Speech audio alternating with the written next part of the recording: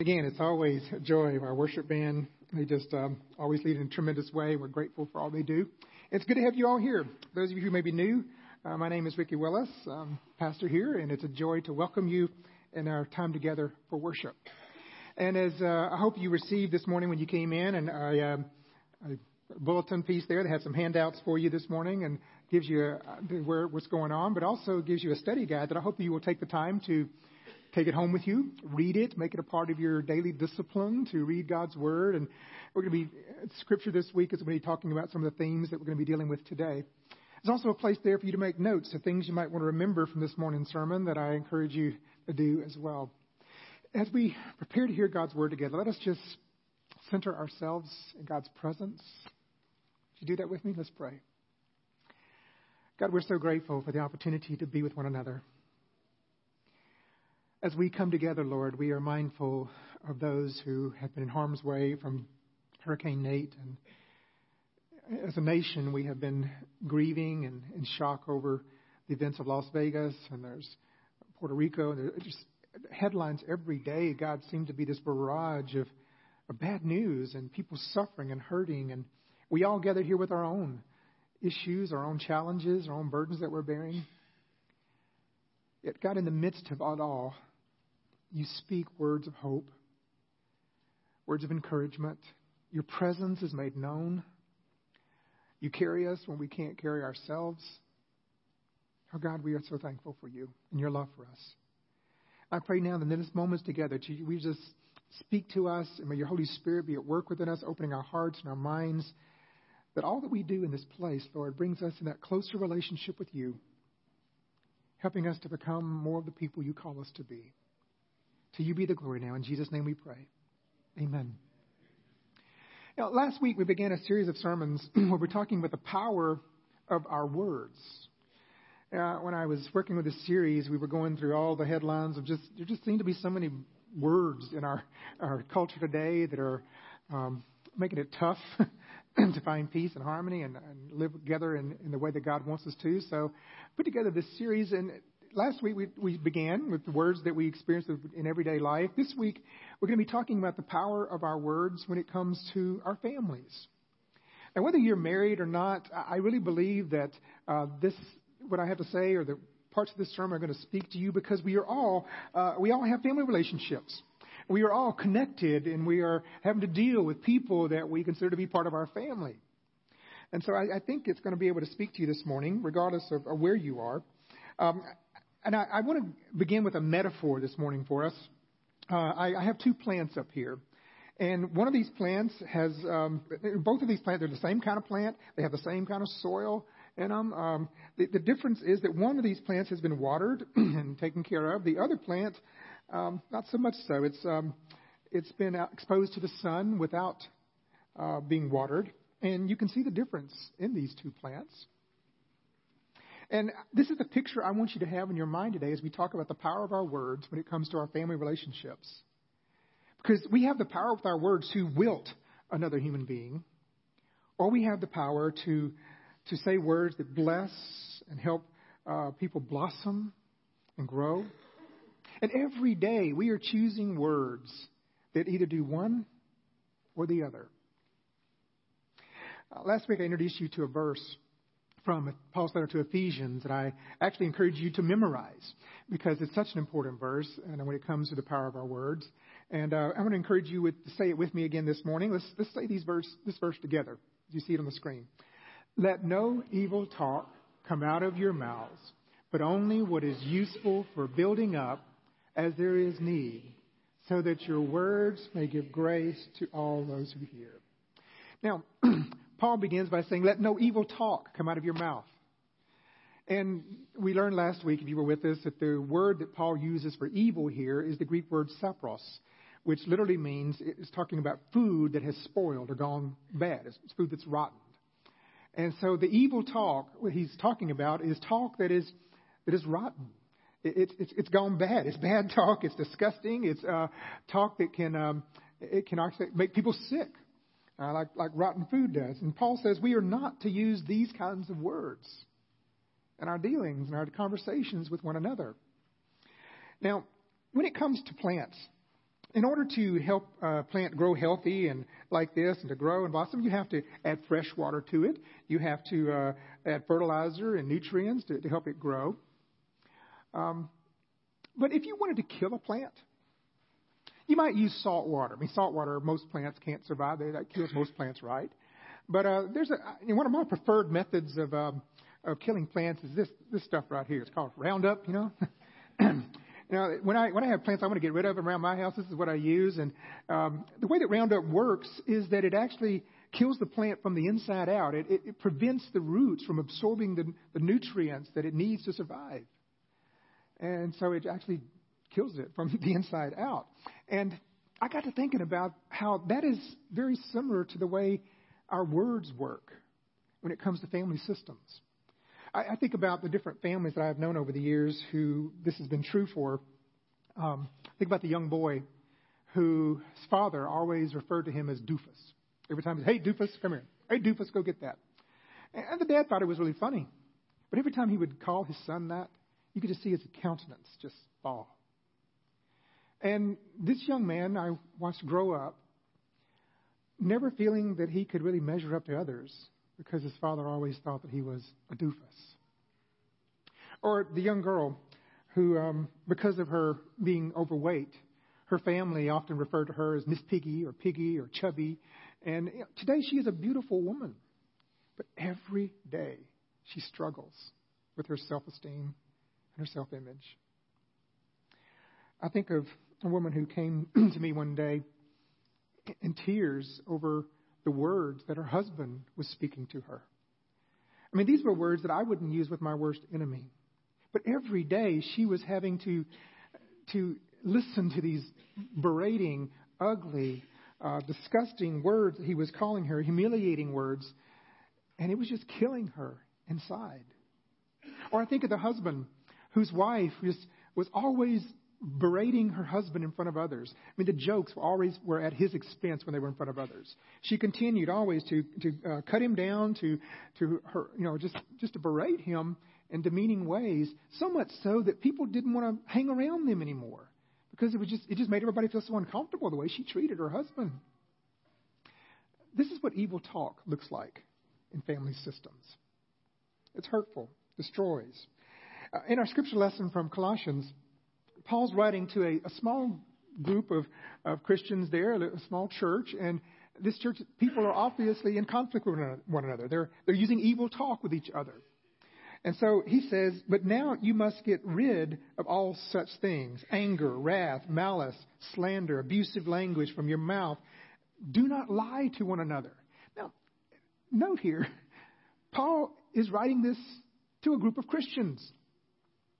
Why is he having to write this to a group of Christians? Because they had not let their faith move from their heart to their lips yet. They were still speaking words of anger, words of slander and malice toward each other, abusive language toward each other. I mean, how can you love your neighbor as you love yourself when you're hurling words like this to one another? Now, the truth is, everything that I share with you today is really not going to be anything new to you. You've heard all this before, but I don't know about you. I need to be reminded of these things, and that's what the Apostle Paul is doing here. He is reminding us that there really is no place for this kind of talk amongst Christians in Christian life with others.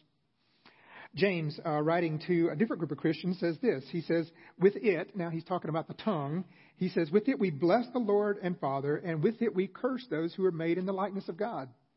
From the same mouth comes blessing and cursing. My brothers and sisters, this ought not to be so. Does a spring pour forth from the same opening both fresh and brackish water?" So the Christians that James is addressing, these were people who were praising God on Sunday morning, but they were hurling insults at each other during the rest of the week. And so he's telling them, you shouldn't do this. And I love the picture that he gives us here. He says, does a spring pour forth good water that gives life, while at the same time pouring forth brackish water that destroys, like Roundup or salt water? Of course not. We have to choose every day the words that are going to spring forth from our lips. Do they give life? Or do they destroy? I recognize these examples that I just gave you a few moments ago with those family members, that's probably more the exception than the rule. I mean, most of us don't speak harsh and ugly words when we're talking to our spouse. Most of us don't use demeaning words when we're addressing our children and those kind of things. But more often than not, most of us are guilty of withholding those positive words that we're meant to give each other. Most of us are guilty of doing that kind of stuff, just withholding these words. Paul says, let no evil talk come out of your mouth, but then he goes on to say, use only words that are useful for building up, so that your words might give grace to those who hear. Now, this idea of giving grace it's using words that bless others, encourages, builds others up, even if they don't deserve it. I mean, that's what grace is. It's giving grace, giving encouraging words to people even if they don't deserve it. It is to build others up, to encourage others with words that bring life to them. When I think about rainwater, how rainwater falls on all the plants, it's this image for me of how that it's like grace that comes from above. It falls on all the plants and gives them water that sustains them and gives life to them. But in many of the homes that I experience, I see a drought of those kind of words that build others up and encourage others and offer grace to others. In some families, you have this steady stream of kind words that build others up, that offer grace and encouragement, and you see those people blossoming in those situations. In other situations, you hardly ever hear those words spoken. There's a drought of that. And, I've seen people grow up in families where it's like this. And maybe you grew up in a family like that. Or maybe you're living in a family right now that's like this. And what I've come to observe is that those who grow up in families that look like this, they find themselves for the rest of their lives searching for affirmation. They're living out of a deficit of love. They're always looking for love and affirmation, acceptance of others, because they never experienced it growing up. And they often look in all the wrong places. Part of the beauty and part of the power of the Christian gospel is this: is even if you didn't experience those words of love and affirmation from your parents or from your home life, the gospel tells us that there is a God who knows your name and who loves you. And this word of love from God has the power to fill you and to heal you.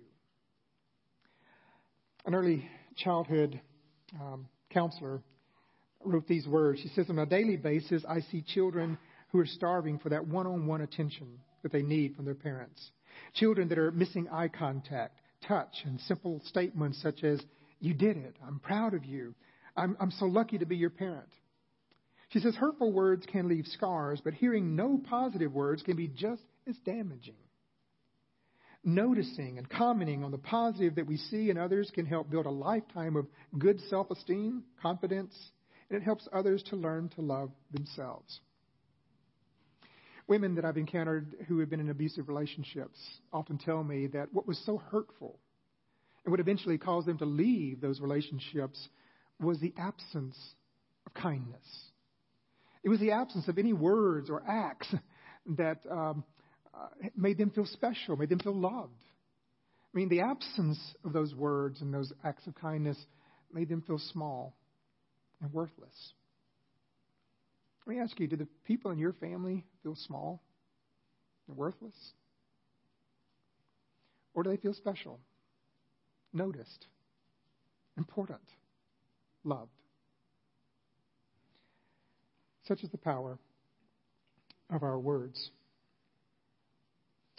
And this is not limited just to our spouses and to our children. I mean, your parents also need these words of grace and affirmation and love as well. And it's kind of interesting. When our children are little, it's a special time for us as parents because they're always hanging on us, holding us, saying, I love you, Mommy, I love you, Daddy. And then they reach that preteen to teenage years. It's like somebody kidnaps them and puts somebody else inside their body. And you start to hear words like, I hate you. You're the worst parent there ever was. And I wish I didn't live here. I live somewhere else. And then the only time you ever hear any loving things from them is, maybe on Father's Day or Mother's Day or Christmas. Oh, yeah, you hear lots of that around Christmas. They love you. But parents long for our kids to say good things to us, to say positive things, to love us. We as parents long for that. And then, of course, they grow up and hopefully they come to their senses at some point. And I have my oldest son's in his 30s, and just this past week we received an email from him that just blessed me so much. And he was sharing with us how much he loves us, how much he appreciates us, and something that Marie and I will cherish for many years to come. And then, having realized the blessing that is for me as a parent, it caused me to think about how my own parents, who are now in their 70s, they still need this kind of talk, this kind of affirmation too. They still need these words of grace. And your parents do, as well, as if they're still living today. I mean, maybe they weren't the most wonderful parents. But hey, here's the thing. There is no such thing as perfect parents on this earth. They're just not. We're all learning this together, and maybe they made a lot of some mistakes, but they still need these words of affirmation, these words of that I love you, to encourage them and to build them up, words of grace, especially as they get older. So, are you routinely doing this? Or are you withholding those words because of something that's happened in the past? Remember how Paul says to us, let no evil talk come out of your mouth, but only what is useful for building up as there is need, so that your words may give grace to those who hear. Our siblings also need this. I have a younger brother. I'm the oldest in my family, and I have two younger brothers. And my other brother, he lives here in the state. And the truth is, we hardly ever speak to each other. I don't know why that's the case. We just always so busy doing our things, and we're trying to do a better job at that as we get older. When I see him post something on Facebook with his family, I try to say, "Hey, good job, man." Try to affirm him. I'm proud of him, and other things. But it's taken some work to do that. But we found that just a kind word every once in a while, it really means a lot. It goes a long way in maintaining and sustaining the family dynamic. And if you have older children, you need to realize they need these words of grace as well. They need to know that you're proud of them, you're proud of their accomplishments. They need to hear this as well and be reassured of your love.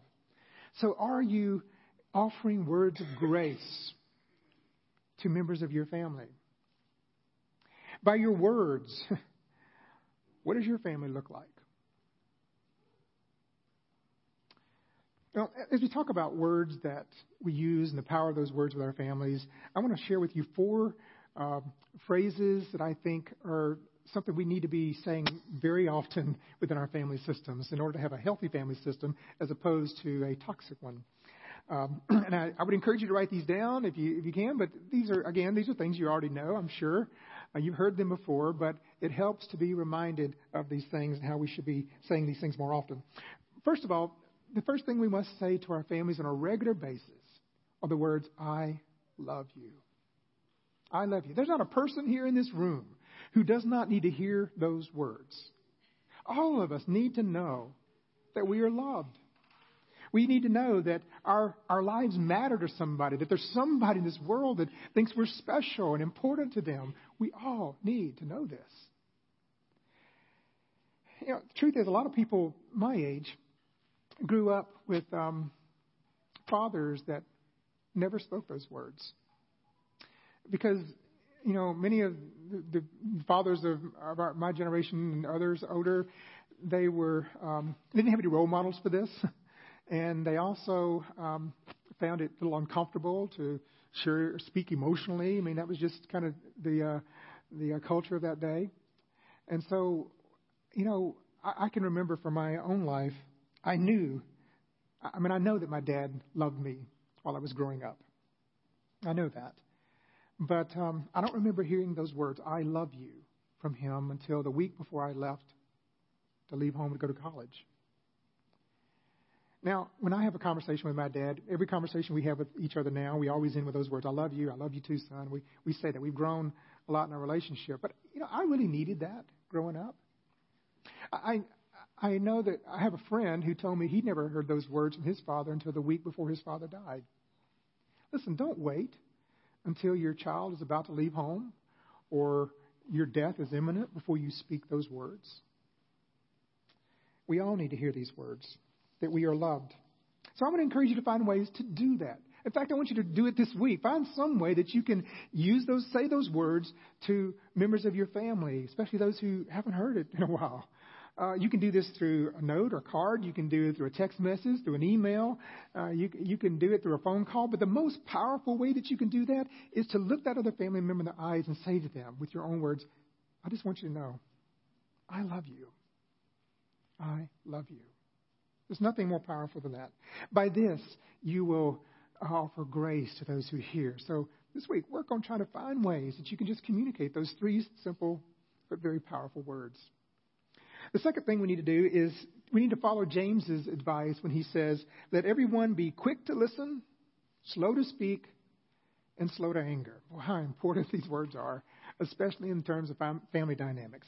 When it comes to anger, the truth is all of us here are going to get angry. That's just human nature. It's not a question of if we're going to get angry. It's when we do get angry, how are we going to handle that? What are we going to do when that happens?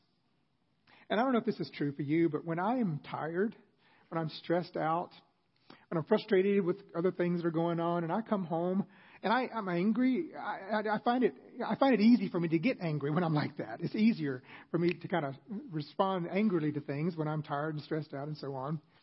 And I don't know if this is true for you, but when I'm at home and I get angry, I will often say things to my wife or to my children that I would never say to any of you here.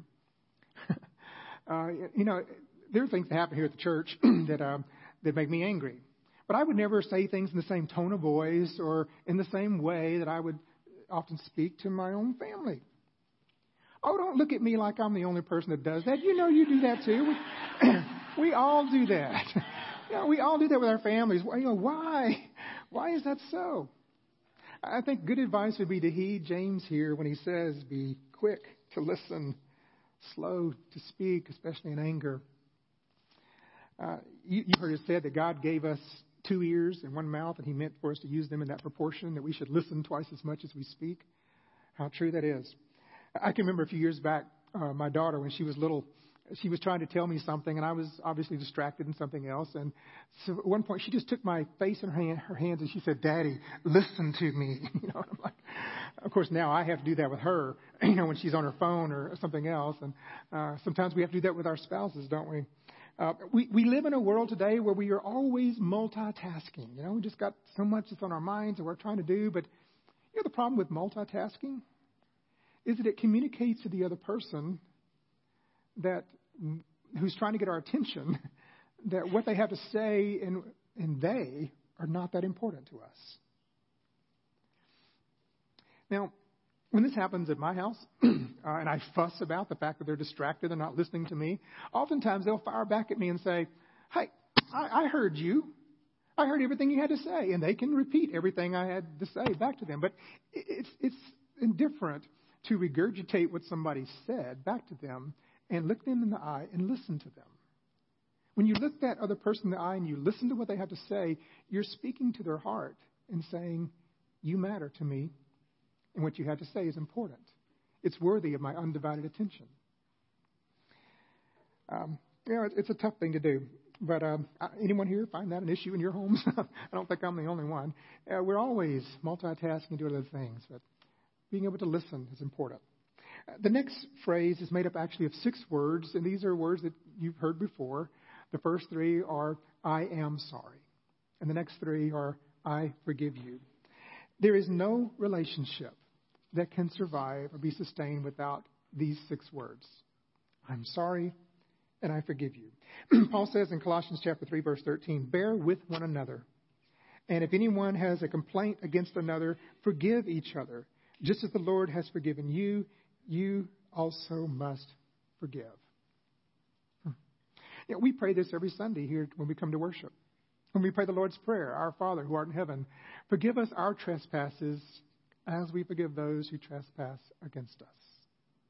Here we're asking God to forgive us to the degree that we're willing to forgive one another. We simply have to learn how to do this. Because part of being human is that we are going to disappoint and we are going to hurt each other. In my own family, there's not a day that goes by that we don't have to say, I'm sorry. Or we should be saying, I'm sorry, I apologize. I didn't mean to say that way. I'm sorry, I forgot to do this. We forget to do things. We forget to say things. We do things we shouldn't do. We're always ended up offending and disappointing each other in some way. That's just part of being humans. So we've got to learn how to forgive. And a few months ago, I preached a sermon series dealing with forgiveness, and some of you may have been here for that. We used a backpack to represent our lives, the lives of our loved ones. We used rocks to symbolize those things that we say and do to one another that end up hurting each other. And, sometimes those are little things, but when that happens, we hold on to those things. And if there's not a spirit of forgiveness and there's no apologies going on in a family system, then when we say these things to one another, or when we do things that hurt each other, it's like you're putting these into the life of your family member, and you're forcing them to have to carry that around because you've never acknowledged that you did something wrong. You never come forth and said, I'm sorry. Sometimes these are smaller things that happen. Sometimes they're pretty big things that happen to us. And they're things that hurt an awful lot. And with no apology, again, we just tend to pile those into our lives and we carry them around with us. And as you try to carry that stuff with you, it's, the hurt, the pain, the disappointment. This thing's really heavy. And you carry this stuff around with you, and it stresses you. You can't breathe that well. You kind of weighted down in life. You don't feel free to do other things because you're always having to deal with this burden that you're carrying around with you. And if you're one who you're holding on to this stuff, maybe the other person in your family has said, I'm sorry, I apologize for what I did, but you're not willing to let that go, and you're choosing not to forgive, then this is like letting poison just kill us from the inside out. It sucks life out of us. And, it never meant for life to be this way for us. Forgiveness is not saying that what the other person did is okay. Forgiveness is choosing not to let this poison destroy us from the inside out. There has to come a point when you're able to forgive. It's that process of being able to let go of this. And when you're able to forgive, I'm sorry, please forgive me. Yes, I forgive you. When you're able to let go of that stuff, man,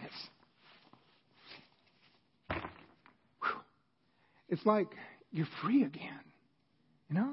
You can breathe again. You can live again. This is what it's like, your forgiveness. When that happens, you feel like you have life. Let me ask you, are there people in your family that you need to apologize to? Maybe it's something you did in the past, and you never formally went to them and said, look, I'm sorry for what I did or what I said. Now, I didn't mean, I wish I wouldn't have done that or said that thing, but I am sorry. Will you please forgive me? Or maybe you're somebody where you're holding on to that stuff, and you need to forgive. Now, I'm not suggesting that you go to this person and say, hey, I want to forgive you for that terrible thing you did to me. What I'm saying is that maybe it's that you need, in your heart, ask God to help you. God, help me to forgive. Help me to let this go so that it's not destroying me from the inside out. And when you do that, I would also ask you to pray for God's blessing upon that person. Because something happens when you pray about these things for one another. This is actually what Jesus told us to do, isn't it? He didn't say when your enemies hurt you or somebody hurt you, you're to get even. He said you're to pray for your enemies. You are to seek to bless them. In the process of doing that, we find that we are the ones who are set free. All right. Finally, Paul says in Colossians that we are to be thankful.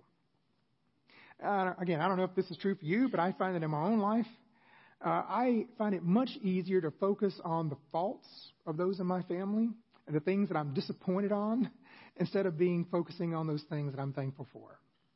It just seems to be our human nature.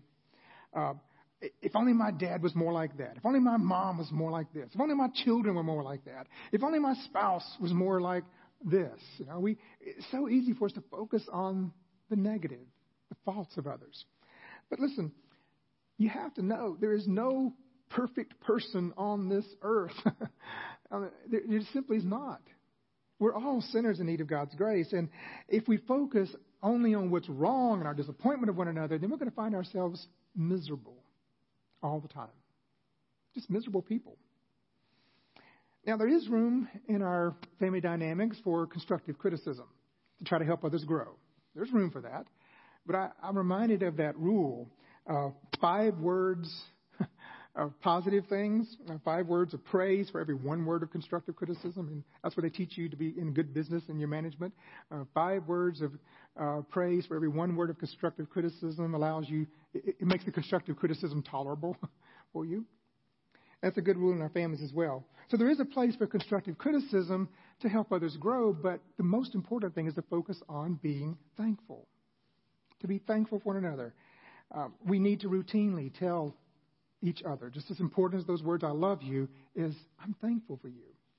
And I want to encourage you to make that a part of your prayer life as well. Something happens when you go to God in prayer and you pray for how thankful you are for your spouse, your father, your mother, your children, whoever it is. When I go to God and I give God prayer of thanksgiving for the blessings of my wife, even though we may not have been getting along during that day, what I find is that when I do that, it changes my heart. And I begin to feel love toward her again. And that changes everything. I want to end with this story. Recently, I went to a birthday celebration that a man was celebrating his 75th birthday. And one of the gifts that was given to him during that birthday party was a book that had been put together by family members of notes and letters from all of his close friends and his family members.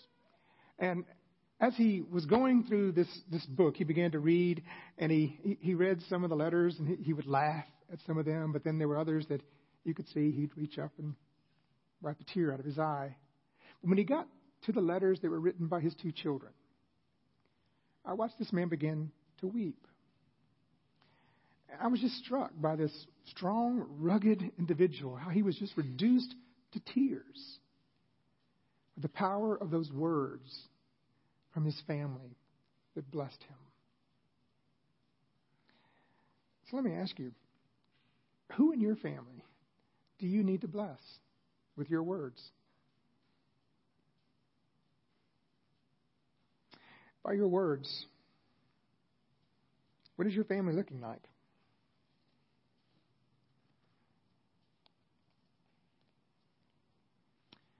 Here I want to remind you of those words that the Apostle Paul gives to us. Let's say them again together. Let no evil talk come out of our mouths, but only what is useful for building up as there is need, so that your words may give grace to those who hear. Let us try to live this way this week with those that God has entrusted to our care, our families. I want to invite you to pray with me this morning. And this morning, if you have a family member that's nearby, a spouse, I would encourage you to take their hand. If you have a child that's nearby, maybe they're embarrassed to take your hand, but you can grab them anyway. If you're here alone, if you're a parent that's a child or vice versa, if you're here alone without a family member, then I just want you to hold those family members that you have in your mind. Because I'm going to invite us to pray for one another now. Would you just bow your heads and let's pray together. First, I want to invite you to ask for God's forgiveness for the words that you have spoke that have hurt others in your family. Maybe your prayer, and I think all of us have to pray this at times, Lord, forgive me for the harsh and hurtful words spoken in the past. Make that your prayer.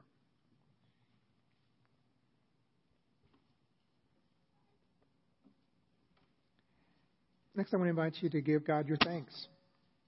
Thanks for those hands that you're holding, your spouse, your child, your parent, and simply say, God, I thank you for this one whose hand that I'm holding. Or I thank you for the person that I'm holding in my heart and mind right now.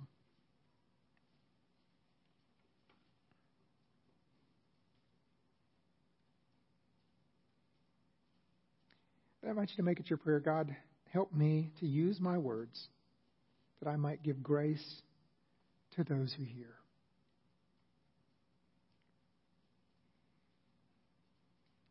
Oh God, we thank you for your forgiveness and your grace. Help us to be people who use our words well. That our words might give life and strength and encouragement. That they might build others up and lift them up. So that others might be blessed, God, through the use of our words. We pray this in Jesus' name. Amen.